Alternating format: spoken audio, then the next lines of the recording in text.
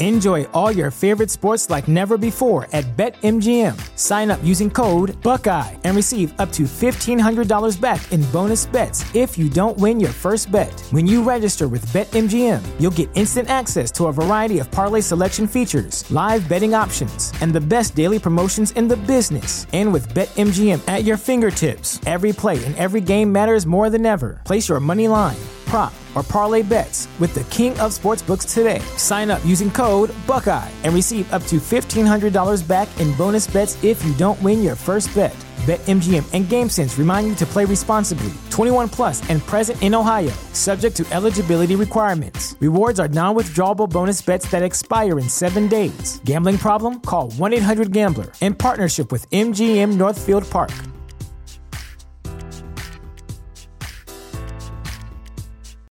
This is the story of the one. As a maintenance engineer, he hears things differently. To the untrained ear, everything on his shop floor might sound fine, but he can hear gears grinding or a belt slipping. So he steps in to fix the problem at hand before it gets out of hand. And he knows Grainger's got the right product he needs to get the job done, which is music to his ears. Call, click Grainger.com, or just stop by. Grainger, for the ones who get it done. Welcome back to another episode of Within the Lines, coming at you on Wednesday, September 7th, 2022. It is officially my birthday month, Ty, and we are kicking off my birthday month with a movie review. A movie review I think is going to be polarizing because we talked a little bit before the podcast just about our overall thoughts on this movie, and it looks like we may disagree by a lot, and that always makes for a good podcast. That movie, Honk for Jesus, Save Your Soul, executive produced by Jordan Peele and his production company, Monkey Paw Productions. It is a religious satirical film. Regina Hall, did I get that right? Yep. I don't remember the gentleman's Sterling name. K. Brown. Sterling K. Brown. I like the stuff he's in. It's going to be an interesting conversation about that film, Ty, with some different points of view, so I'm excited for that. We're going to touch on She-Hulk a little bit. Not really too much updating in terms of the series as a whole, but a little bit of ridiculous controversy from the last episode. We could touch on that. And overall, it's just going to be probably a little bit of a shorter pod this week. You know, not too much on the docket, but next week's going to be a big week. We have Pinocchio, the Disney Plus straight-to-streaming movie with Tom Hanks. You know, that's a big-budget Disney Plus movie. And we're also going to have the D23 news to talk about. So next week's going to be a bit longer. We'll make up for the bit shorter podcast this week. So I'm still excited for this week. I'm not overlooking my opponent this week, Ty, and that is our discussion about Honk for Jesus, Save Your Soul. Yeah, can't do it. Let's get into the show. 60% of the time, it works every time. Don Stamos. What? We just become best friends? Yup. I don't feel so good. Smash! I'm not fucking leaving.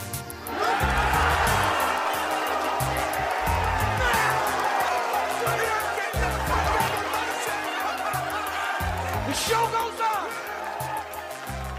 Okay, Ty, there is some interesting controversy about the latest She-Hulk episode. I have some controversy of my own about this episode. Oh. It doesn't really have to do with She-Hulk at all. Okay. Other than the fact that we stayed up late last Wednesday, waiting for The Resort to come out. Yeah. I've been talking about The Resort and everything. Yep. Resort actually, for some reason, released at 5 a.m. Eastern, so 2 a.m. Pacific. Did you stay up? No, we did not stay up that late. But since we were already up, I said, might as well watch She-Hulk, and we watched the episode. So I went into the episode, like, already kind of feeling a little down in the dumps, like, fuck, I really wanted to watch The Resort right now, which I will say, The Resort final episode, just a classic, like, kind of murder mystery final episode. Like, you're never going to feel fully satisfied, no matter what they do.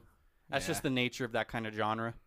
It's always just like, I wish it was more. Because your brain's running so wild with what it could be. It's kind of like our WandaVision. You Yeah. know? In the moment, we felt disappointed by WandaVision, but the farther and farther away we've gotten from that, it's like, damn, that was a really good fucking show. It's wonderful. It's fantastic. So, yeah, it was okay. I still recommend watching the show if you haven't already. 8 episodes. Just don't go onto the Reddit and read all, like, the fan hypotheses, because then you're going to be like, oh, okay, none of that actually ended up happening. I'm also doing a fantasy football draft while we're recording this, just because someone scheduled it for today. Whatever it is, what it is. Appreciate you have the my undivided craft. attention, though. Yeah, no, I appreciate your dedication here to where you have other commitments and you're still locked in for the pod. I'm on the board. I'm on the clock in 2 picks. I think I'm gonna go Tony Pollard for a bench running back Nice. in case Zeke gets hurt, or should I say when Zeke gets hurt because he's fat. Yeah, don't draft Zeke. The She-Hulk controversy, though, the episode, not really too much worth mentioning. I don't believe I don't even remember what happened. Oh, Abomination gets set free pretty much. She wins her case.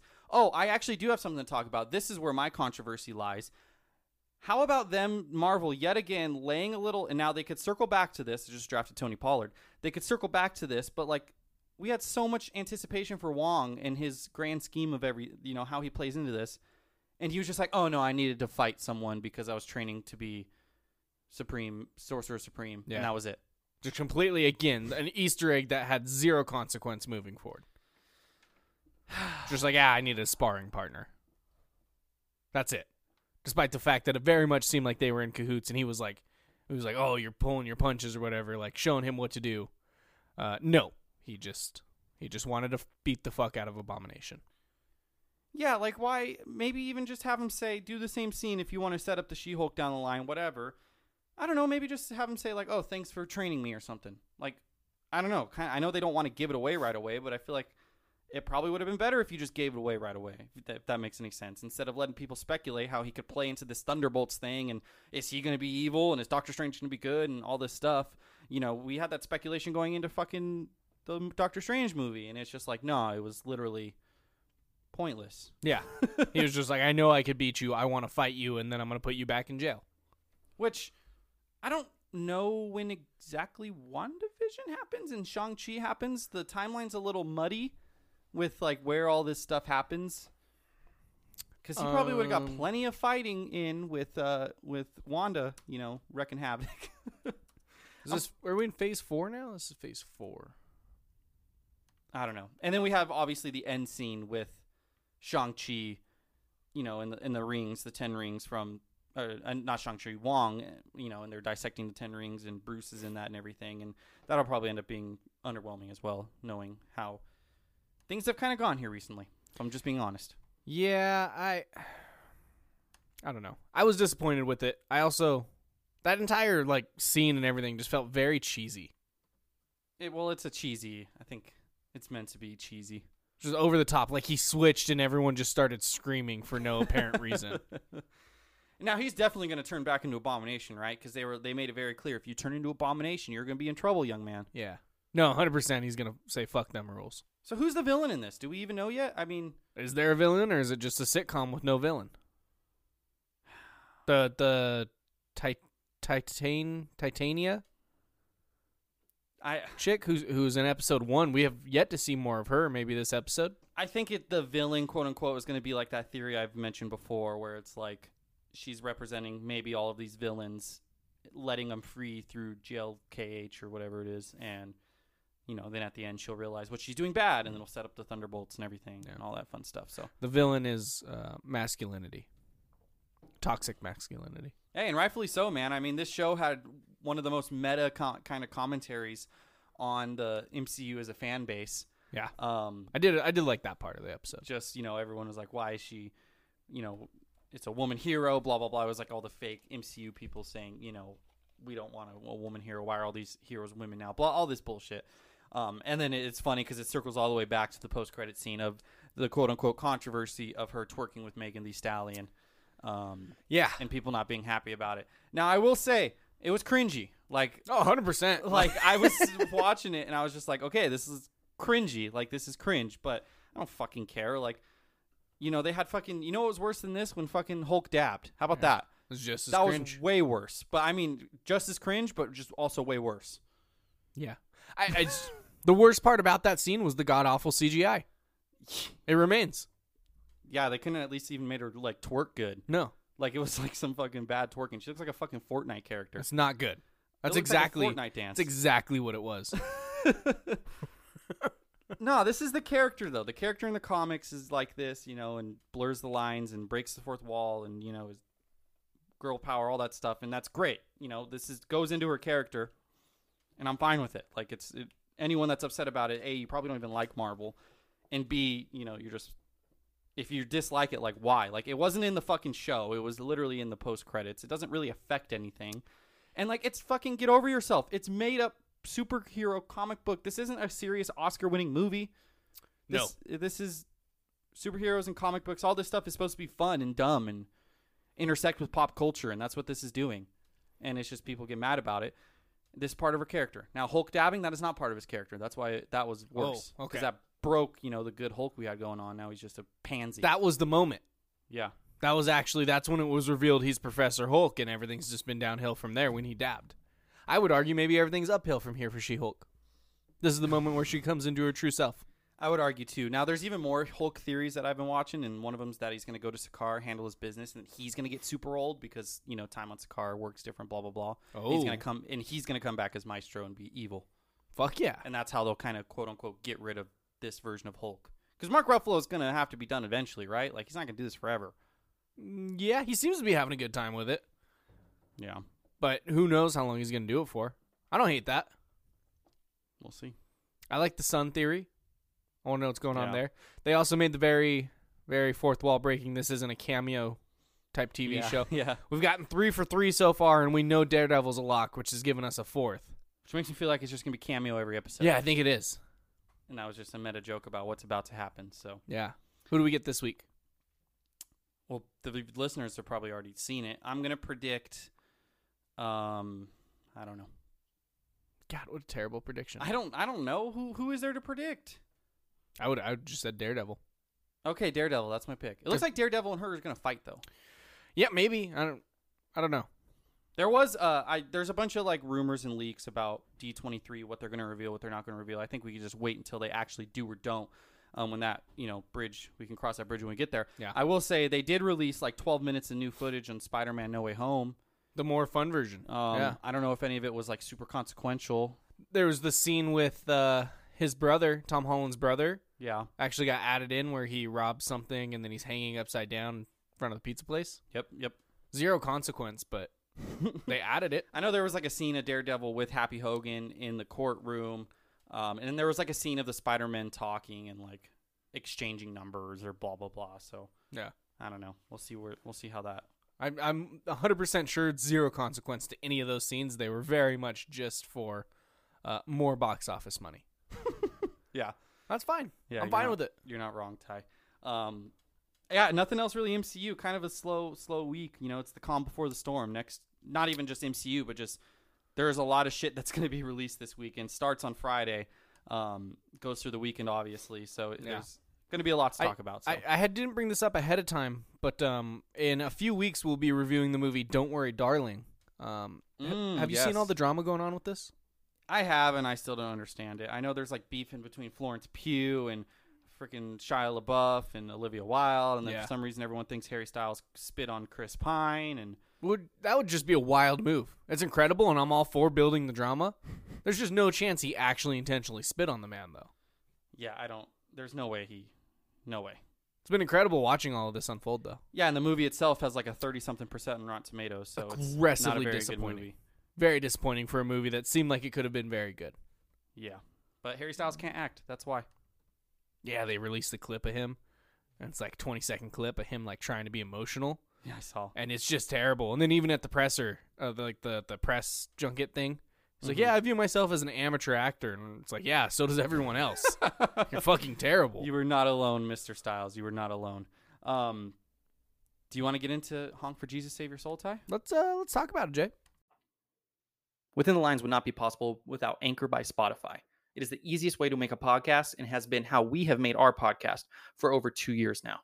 Anchor has everything we could need to make a podcast. And if you were thinking about starting your own podcast, you definitely should take advantage of their resources. Anchor has tools that allow you to record and edit your podcast right from your phone or computer. We have fancy mics. You don't need a fancy mic to use Anchor. When hosting on Anchor, you can even distribute your podcast to listening platforms such as Spotify, Apple Podcasts, Google Play, wherever you want to listen to your podcast. Anchor does that work for you. You think me and Tyler are smart enough to figure this stuff out by ourselves? Absolutely not. It's everything you need to make a podcast in one place. And of course, the best part, because me and Tyler are cheapies, Anchor is totally free. Anchor's been great for us. It's been what we have been using. We highly, highly recommend it. And if you were thinking about making a podcast yourself, we encourage you to download the Anchor app or go to anchor.fm to get started. Download the Anchor app or go to anchor.fm to get started today. Let's get back to the pod. Proud First Lady of a Southern Baptist megachurch, Trinity Childs carries an immense responsibility on her shoulders. After a scandal involving her husband, the church is forced to temporarily close, leaving Trinity struggling to manage the aftermath. Now, she and her spouse must rebuild their congregation and reconcile their faith by all means necessary to make the biggest comeback that commodified religion has ever seen. Honk for Jesus, save your soul. Yeah, based on the 2008 short film Honk for Jesus, Save Your Soul. Which you told me is just like 15 minutes of like the climax of this movie pretty much. Yeah. They just put a whole lot of other stuff around that short and paid more well-known actors. Yep. Damn it, Ty. I'm doing my draft, and the guy I was going to pick just got selected. I guess I'll take this guy then. Yeah, so this movie is polarizing. It's got a 72% on Rotten Tomatoes critics. It's got a 26% audience score. A lot of people went and saw it on $3 movie, whatever day that was last week. I know I saw there was a lot of people at Civic, and there wasn't much in the movie, so I'm sure some people were watching this. And that's not a surprise to me because this movie, and I know you didn't like. I'm surprised. I'm surprised you didn't at least appreciate it, though. You know, you with your movie taste and what I thought was an elevated IQ, but I was incorrect. No, I thought you would appreciate this movie for what it was, but I definitely understand why the common man, common folk. I don't even want to. I'm not like trying to talk down, but like why just most people wouldn't enjoy this film. A, it's just shitting on organized religion the whole time. So there's obviously going to be people that don't like it for that that's reason. where I had my problem.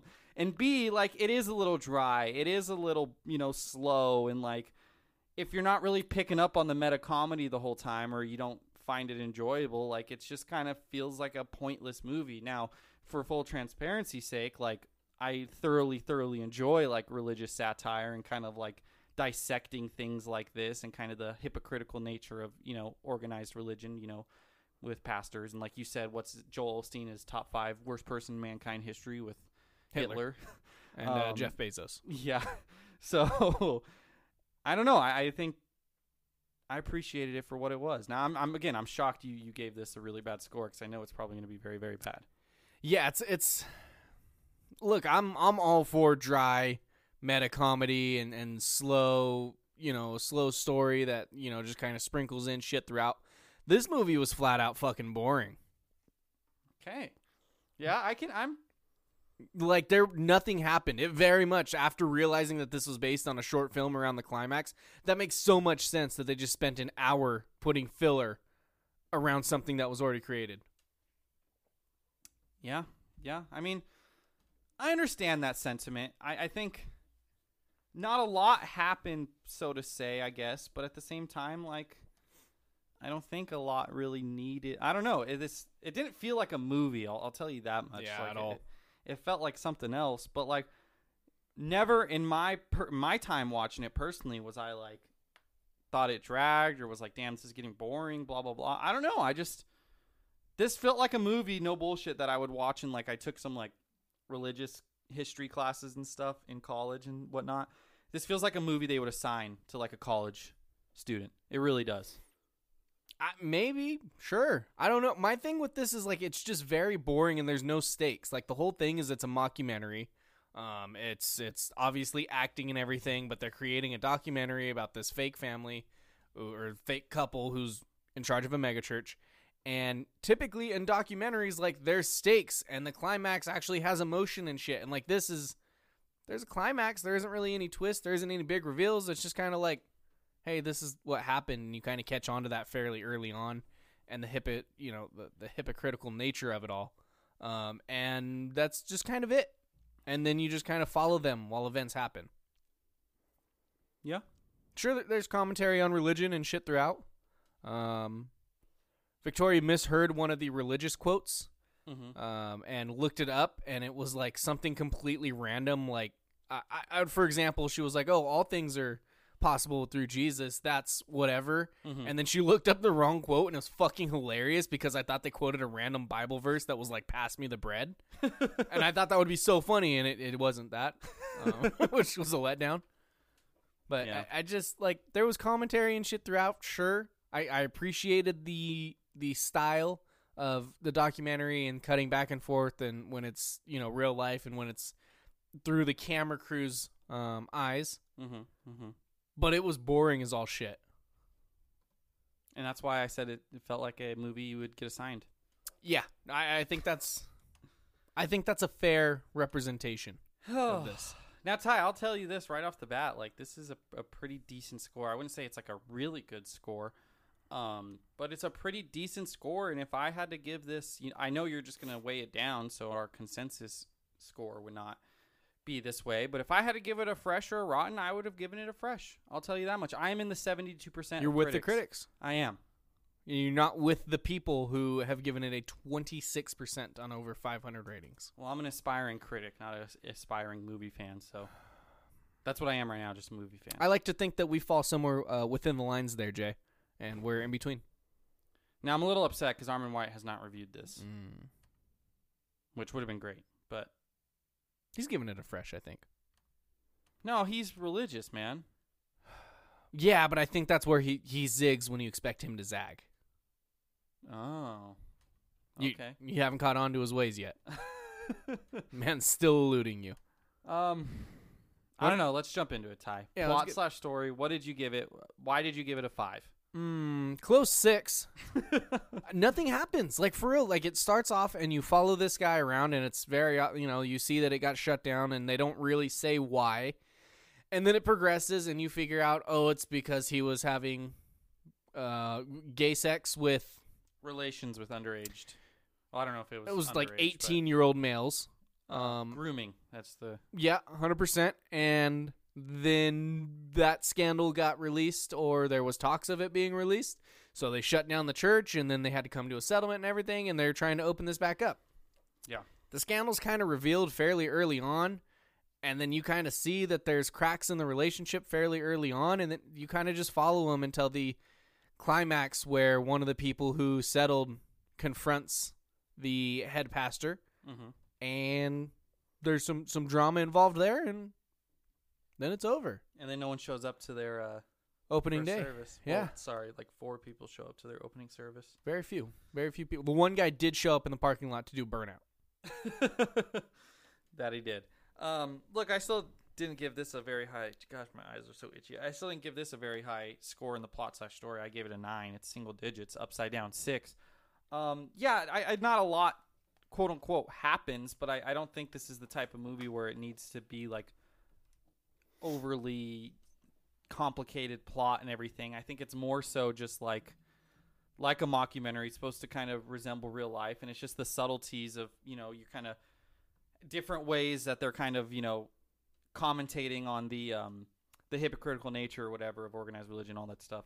And how they kind of do move it along slowly, and there's like subtle hints like, yeah, there was you knew it was like sexual assault allegations or whatever the correct terminology there is, but like you didn't know that it was with young men until later in the film, but they left subtle cues in there. There was the scene of him preaching and saying how homosexuals are threatening the institution of marriage, and there was the sex scene, which at first glance might not seem like it meant anything, but it was actually kind of a teaser because like they start doing it and then he tries like putting it in her butt, you know what I mean, and like kind of dominating her, and she's like, oh, can we do it the normal way? And then he can't do it, so then she just blows him off. So that was kind of like a little subtle cue, like, oh, he's kind of like dominating and all that kind of stuff, and then you find out, you have like that one scene with the cameraman where he's kind of like offering him a job and everything, and like still doing the same shit even though he's gotten in trouble and stuff. So, aggressively not learning from his actions. Not a lot happens, and not it's not that kind of film, so it's hard to give it anything double digits. But I thought for what it needed to do, I thought it was like,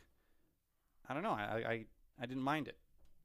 Yeah, I don't think you need to do a lot in documentaries or even mockumentaries, because making fun of a documentary, that's fine. I just think that in a good documentary, in a good mockumentary, there is some underlying story that has some sort of twist that if this was a regular documentary, this would be a shit documentary. Yeah. And I think in anything good like a mockumentary, if it's real life, if it's based on real life, you want a good story to be told that you can then... I don't think it would have been a shit documentary if it was just following these people's lives. Oh, that's such a fucking bad documentary. I don't think so. This isn't one of those ones where they edit it and it goes on TV and it's like people talking about it. If it was more just fly on the wall style documentary, I think this would be really compelling to see real people act like this and everything. I think it would be very compelling. Really? Yeah, I mean, real documentaries aren't like The Office where it's like funny and people are, you know what I mean? Like, if this was a fly in the wall, like not a commentary based where, you're having experts come in and, and Spin Zone, like we didn't see quote unquote the finished version, like there was some interviews with other people that they showed in this, but we, in theory, just saw the raw footage of it or whatever. But I think a documentary on Joel Osteen of this manner where he's just, being so hypocritical and not realizing it the whole time and like the irony of that, I think it would be good. Okay. I feel like I need more out of the story for a documentary. It's going to be subtle. It's going to be more realistic. Yeah. But the climax and the build up and everything should have a better through line than this is kind of, we're just following these people around and then an event happens. And maybe we teased it a little bit before, but it's just, it left more to be desired. 1,000,000%. And that's fine. I mean, I only gave it a 9. Yeah, you're only 3 points higher. It's Yeah. still not great. Yeah. What'd you give it cinematography, though, Jay? I gave it, this is where I need like a, whatchamacallit, whatever that word is that I, Rubric? a rubric. I gave it a 13. I feel like it could have been a little higher, but I was kind of going off I didn't use visual effects, so -5, even though that might not be totally fair. But I did really like the style of going back and forth between like the documentary and it being 3/4 or 4/3 ratio, whatever ratio it is. I took a film class and I still don't know the shit. And then it would transition to the fucking widescreen, you know, when they were. And there was like some artistic style shots in those widescreen moments where it was the movie and it wasn't the documentary. Nothing crazy, but just like some decent framing and, like nothing looked bad. I think it was a very practical film movie. It wasn't like, I don't think they used blue screen very much or anything. And I thought I didn't have any problem with like the lighting or the music or anything. And I thought it was like a well shot, you could tell they put thought into the shots and how, the stuff was. Nothing blew me away, but just show a little bit of effort and don't be like the movie we watched last week, Me Time, and that's all I need. That's fair. I doubled up the cinematography score from last week on Me Time. I gave it a 14. I'm 1 point higher than you.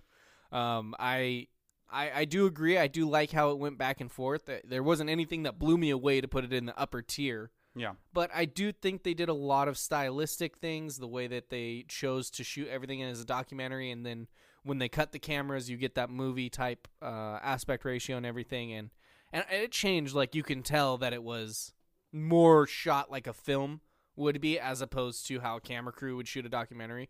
In those scenes, I think it looked good. I think what they did with the framing and everything, the music, I think that was good. I think it was good for this type of film. Not great, but good. Fair. There's kind of a ceiling on this. No, yeah, for sure. Absolutely. Like, there's no way that this type of film gets a 20. I don't know. Nomadland. Nah. Oh, that's an interesting movie to compare this to. Nomadland. Yeah, didn't like Nomadland either. I didn't either, but I still feel like I gave it a respectful score. I don't remember. And now we are both looking. Nomadland, I finished on a 76. You gave it a 78. Fairly respectable for an Oscar winner. Well, this didn't get that high, so. But it's still, fresh. Key elements, Ty. Now, this is the difference.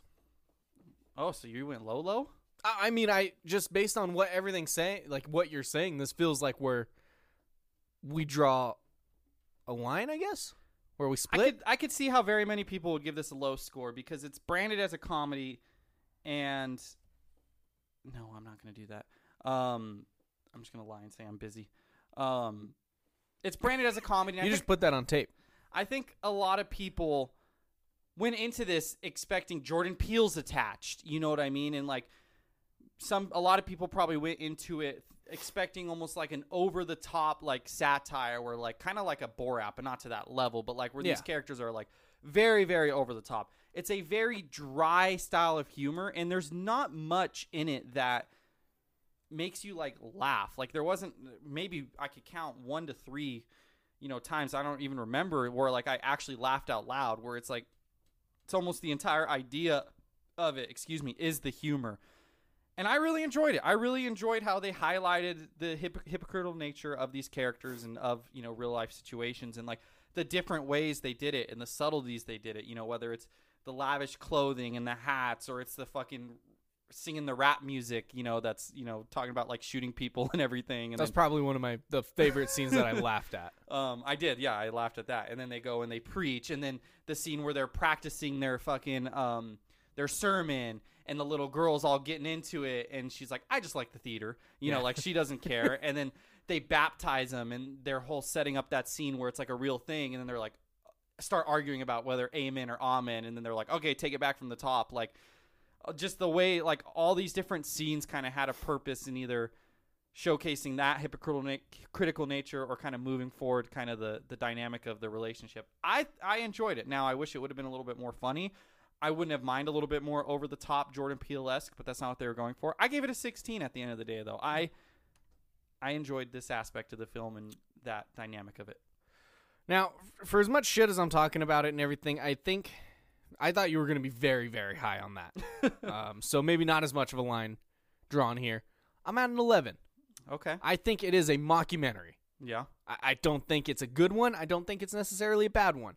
There's a lot of dry humor and everything that, like you said, you can pick up on, and there's a lot of it. Not a lot of laugh out loud, but a lot of real subtlety to it that works. But I think the overall thing is there isn't like any really dramatic emotional shit that connects because of the story. And with it being that type of film where it's either that or the comedy, and the comedy's fairly subtle throughout, maybe a chuckle here or there, but not a lot of it. Like, it just kind of lands somewhere in the middle. It's almost like not even a comedy, though. That's where it's like almost it's misbranded. But it's not a comedy, but then you still have the scenes of them in the car singing the rap music. Like, that's very much could be an action movie comedy like Avengers, scene. And there's comedy in there. Doesn't mean it's comedy. Just that kind of scene goes in a comedy. Yeah. It doesn't go in a satire or... I don't even know satire. I don't even know. Satire. You got the word right. I'm taking a look here, and I'm looking at different, like, subtle mockumentaries that do it very well. What We Do in the Shadows, our boy Taika. Wonderful. Yeah, but that's not really I don't know what that's satire on. No, for sure. Yeah. But it's like a mockumentary on What We Do in the Shadows. You know what I think my favorite mockumentary is? What? Surf's Up. I just looked it up and it popped up. I'm like, that is a mockumentary. That's fucking fantastic. What a great film. So I looked up a satire movie, and I think there's a very comparable movie that we just recently reviewed. And I don't know what I gave this film, but I wouldn't be surprised. I'm not going to say it on the podcast. I wouldn't be surprised if they have similar scores here, Ty. They have similar scores.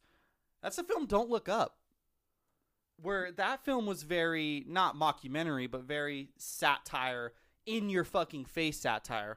Almost how this also was. Maybe not as in your face. Now, Don't Look Up, what gave it a benefit to that was it actually had, it was a fictional story, and that helped it in that regard. But, like, the satirical nature of it and, like, kind of the commentary on, that was global warming and everything. But real life things, like, it's a little bit similar to this. And, then you have movies like Borat, which is also satire on real life, but that's also fucking hilarious. So that benefits from that regard.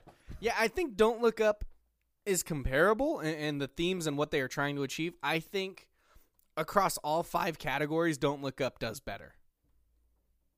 I can't confirm nor deny that because I don't know right now, but I'm looking and I can confirm. I mean, go back and listen to it. I gave Don't Look Up a better score in every single category. So I'm looking right now. Don't Look Up. It just doesn't have like it's on my scores. It's very similar. It's very, very similar, and the final score is very, very similar. So it's easy to see the difference, or like the very subtle difference. So yeah. I feel like that was a good comparison by me. Characters, Ty. I feel like you're not gonna like this as much. I really liked the performances of these 2 characters, and I really liked the dad. Sterling K. Brown? He's not a dad, but the husband. I say that because he played the dad in that Waves movie I've talked about before, which is like one of the weirdest movies ever, where like the first half of the movie was really good, but then the second half was kind of weird, and it's like kind of a movie like this where I feel like all the critics love it, but then like the average person might not like it as much. Still recommend watching it if you're interested and you have a means to watch it, but he plays the father in that. And I think kind of the quote-unquote story, the biggest story they had, and it's not necessarily a plot, so that's why I didn't put it in the plot category, but was kind of this character, not development, but kind of introspection on the First Lady character and kind of like what that place, and like I think you could like write an article on this. I'm sure people already have.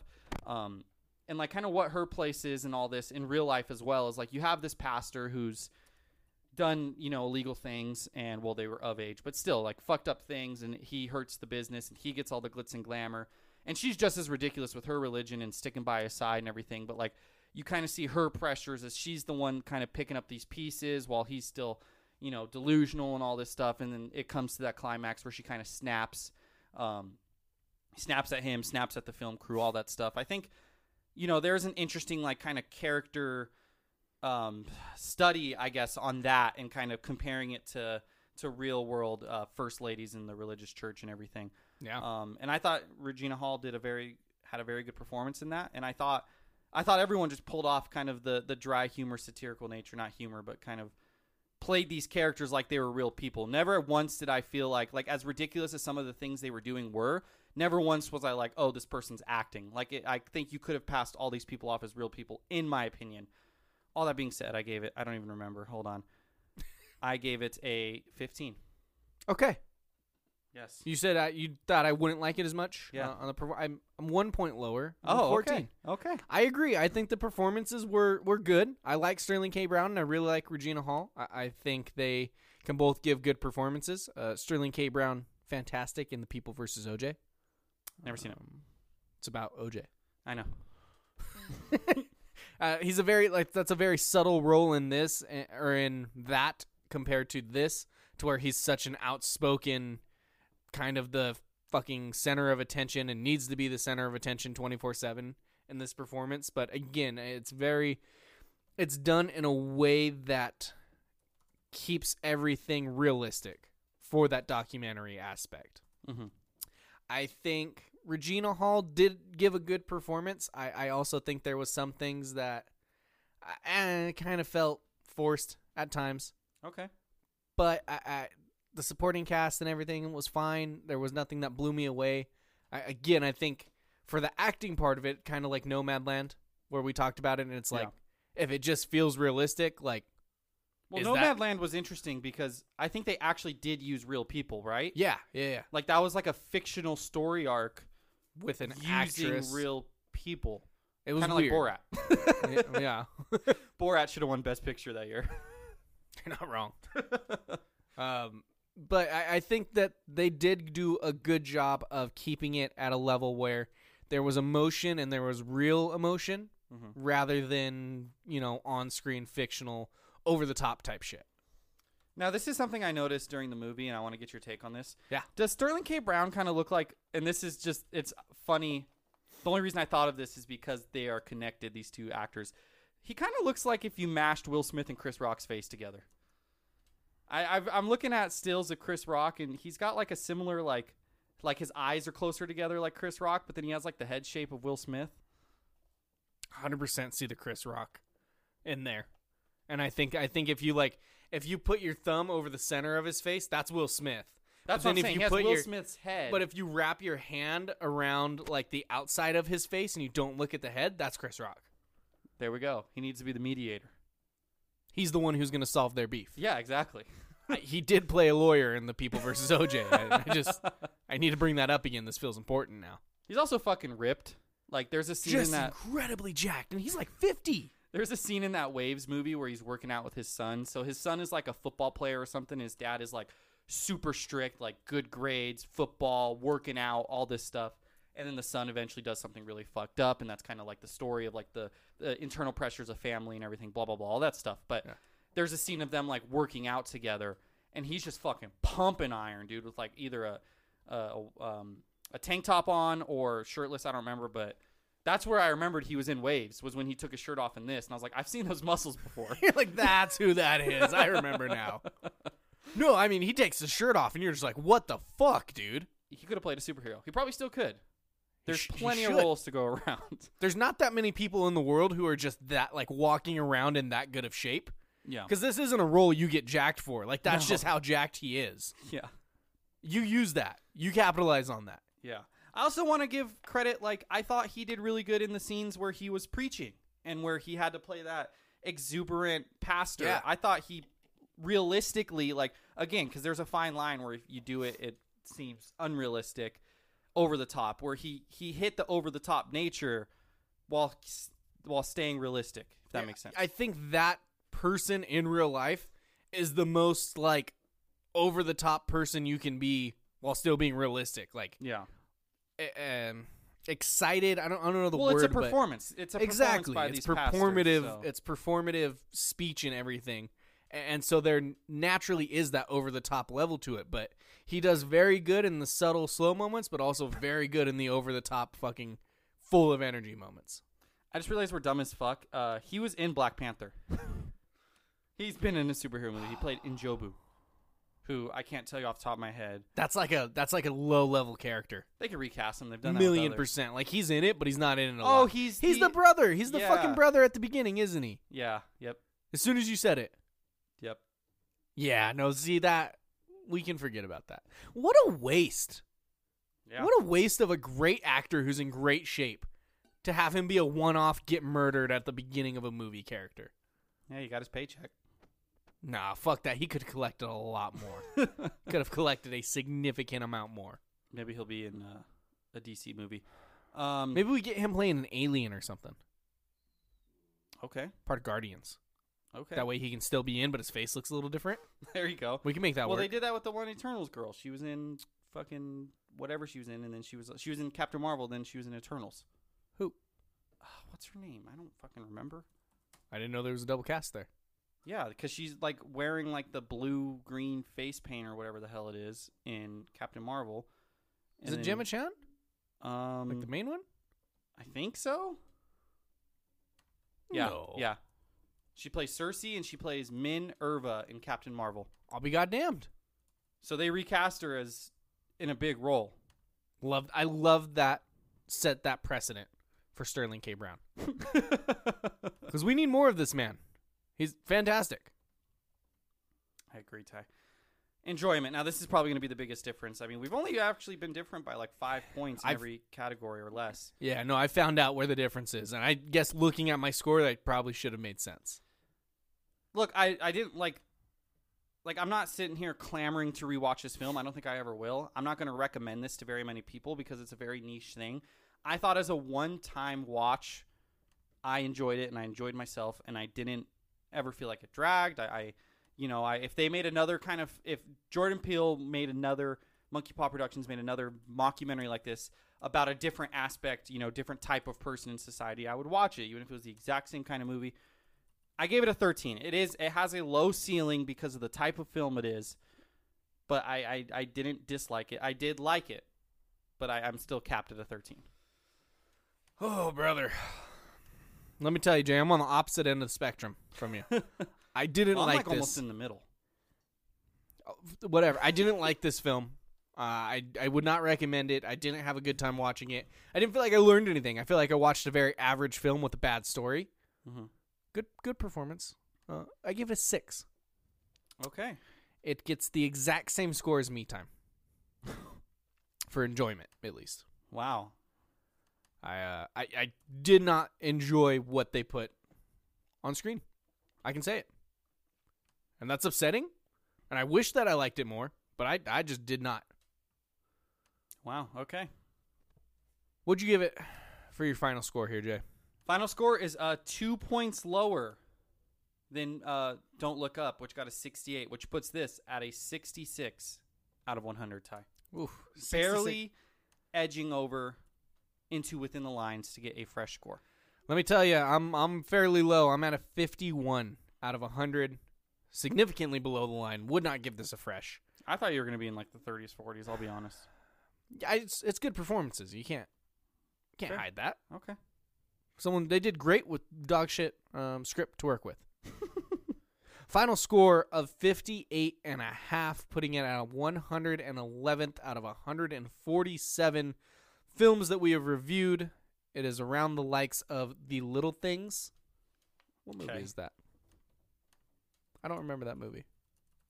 I'd just like to say my fantasy draft wrapped up, and I'm projected to get the most points in week 1, so. Love that. Oh, it's the fucking Denzel Washington movie I forgot about before also. I just let you go down that rabbit hole. That's such a forgettable movie. The Little Things, it is 1 point higher than F9, The Fast Saga.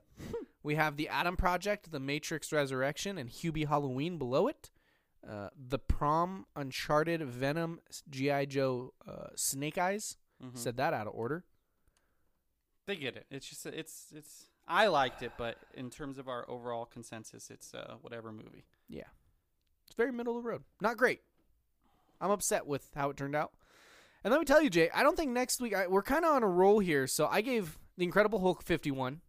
Consensus, we gave it somewhere around there. I don't really remember. We then followed that up with Me Time. Yeah. Dog shit score. This movie, you barely gave it fresh, but not by a lot. Yeah. Consensus, it wasn't. Next week, we have Pinocchio. Yeah, we do. Early. No reviews yet on Rotten Tomatoes, so. Early commentary on it, and a lot of people talking about it and everything, is that it's not good. Can you point to the good live action movie they've made? Nope. Beauty and the Beast was okay. Beauty and the Beast, Aladdin, kind of Lion King, dog shit. Not live action, just better animated. Yeah. Action. But I will say, I've never seen Pinocchio. So I'm coming in with a fresh mind. Like, never at all? Do you know the story? I know he's a little puppet, and he wants to be a boy, and... Oh, Jay Cruella. Yeah, Cruella's actually fucking... Cruella's one of the most, like... surprisingly good movies I've ever seen. Yeah. He's a little boy. He wants to become real. The godmother makes him real, and I know he gets eaten by a whale at one point. I don't know what role Jiminy Cricket plays. Now that you're saying that, I don't think I know Pinocchio that well either. The Pinocchio ride at Disneyland was my nightmare as a child because the whale would always pop up around the corner, and it would make me cry. Oh, shit. Yeah, I was a pussy. You got jump scared by a whale, like the largest creature on Earth. And that's why surprised you. And that's why I don't. It comes up out of nowhere, man, and that's why I don't watch scary movies. Before I give you your... Yeah, but to finish your point, yeah, might be a stretch of bad movies yet again. But we'll have a lot of D23 to talk about, so that's all that matters. That'll help. That'll help a lot. Real Disney-heavy podcast next week. I mean, we're Marvel, so that's already Disney-heavy as is. Yeah. My fantasy lineup, for those wondering, I got Justin Herbert, Jonathan Taylor, Breece Hall, CeeDee Lamb, Keenan Allen, Dallas Goedert, Hunter Renfrow, Saints defense, and Matt Gay.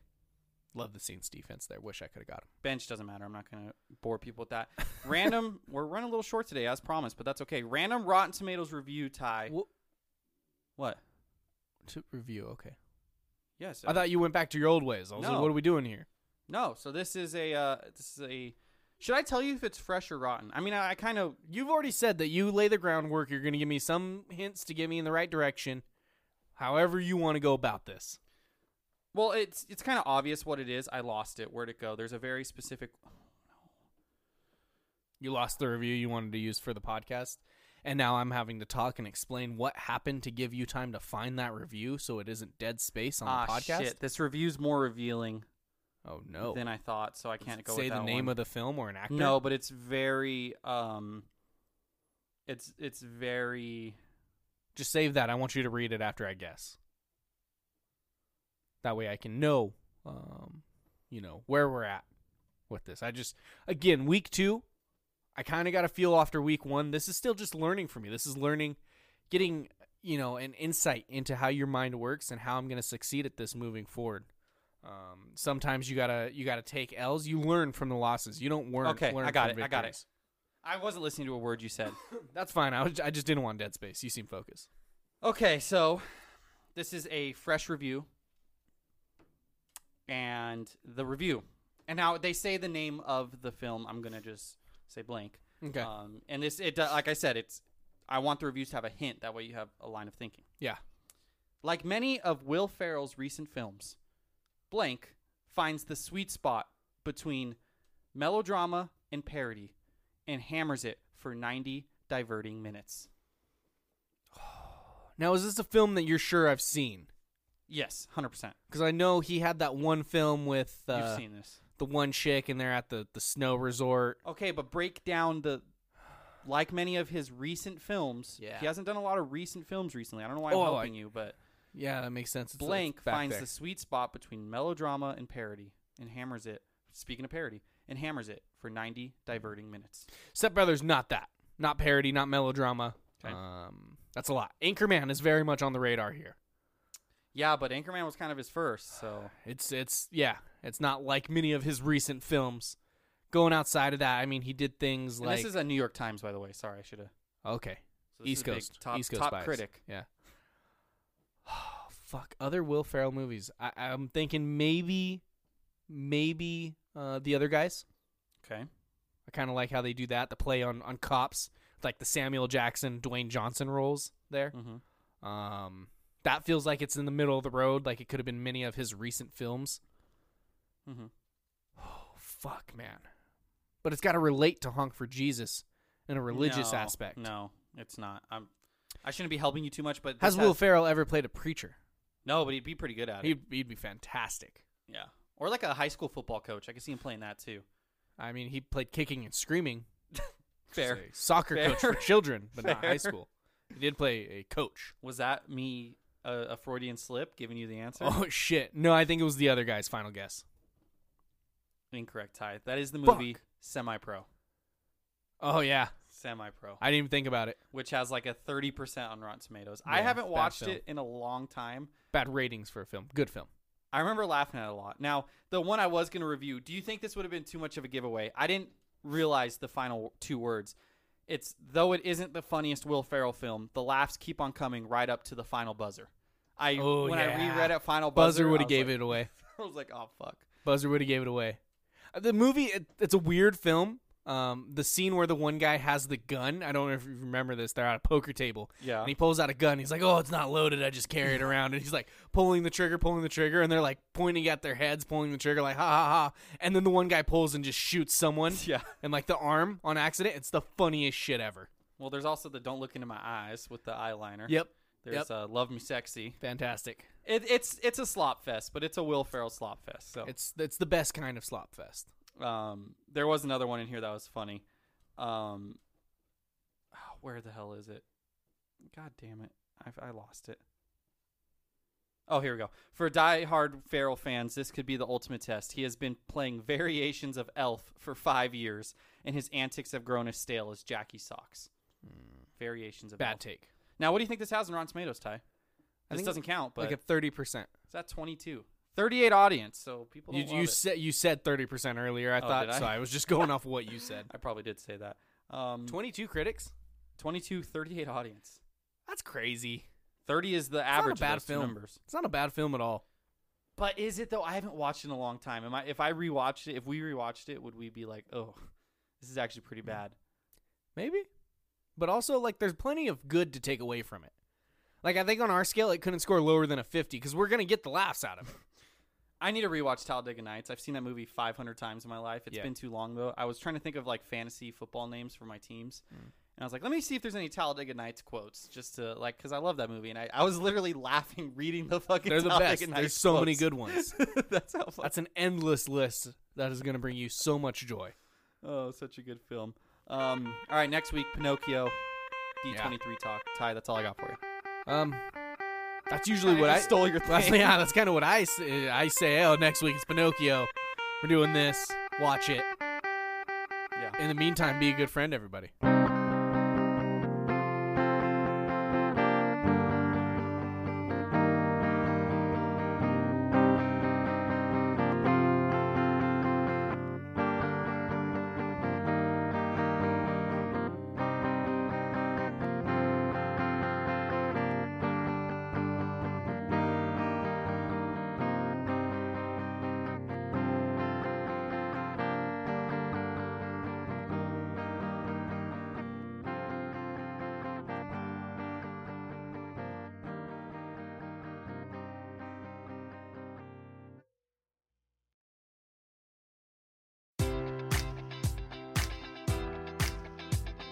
Enjoy all your favorite sports like never before at BetMGM. Sign up using code Buckeye and receive up to $1,500 back in bonus bets if you don't win your first bet. When you register with BetMGM, you'll get instant access to a variety of parlay selection features, live betting options, and the best daily promotions in the business. And with BetMGM at your fingertips, every play and every game matters more than ever. Place your money line, prop, or parlay bets with the king of sportsbooks today. Sign up using code Buckeye and receive up to $1,500 back in bonus bets if you don't win your first bet. BetMGM and GameSense remind you to play responsibly. 21 plus and present in Ohio, subject to eligibility requirements. Rewards are non-withdrawable bonus bets that expire in 7 days. Gambling problem? Call 1-800-GAMBLER. In partnership with MGM Northfield Park.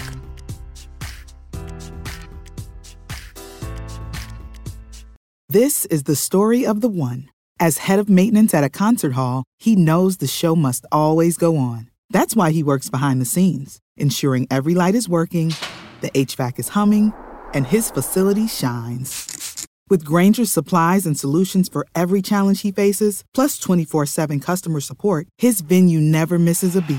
Call quickgrainger.com or just stop by. Grainger, for the ones who get it done.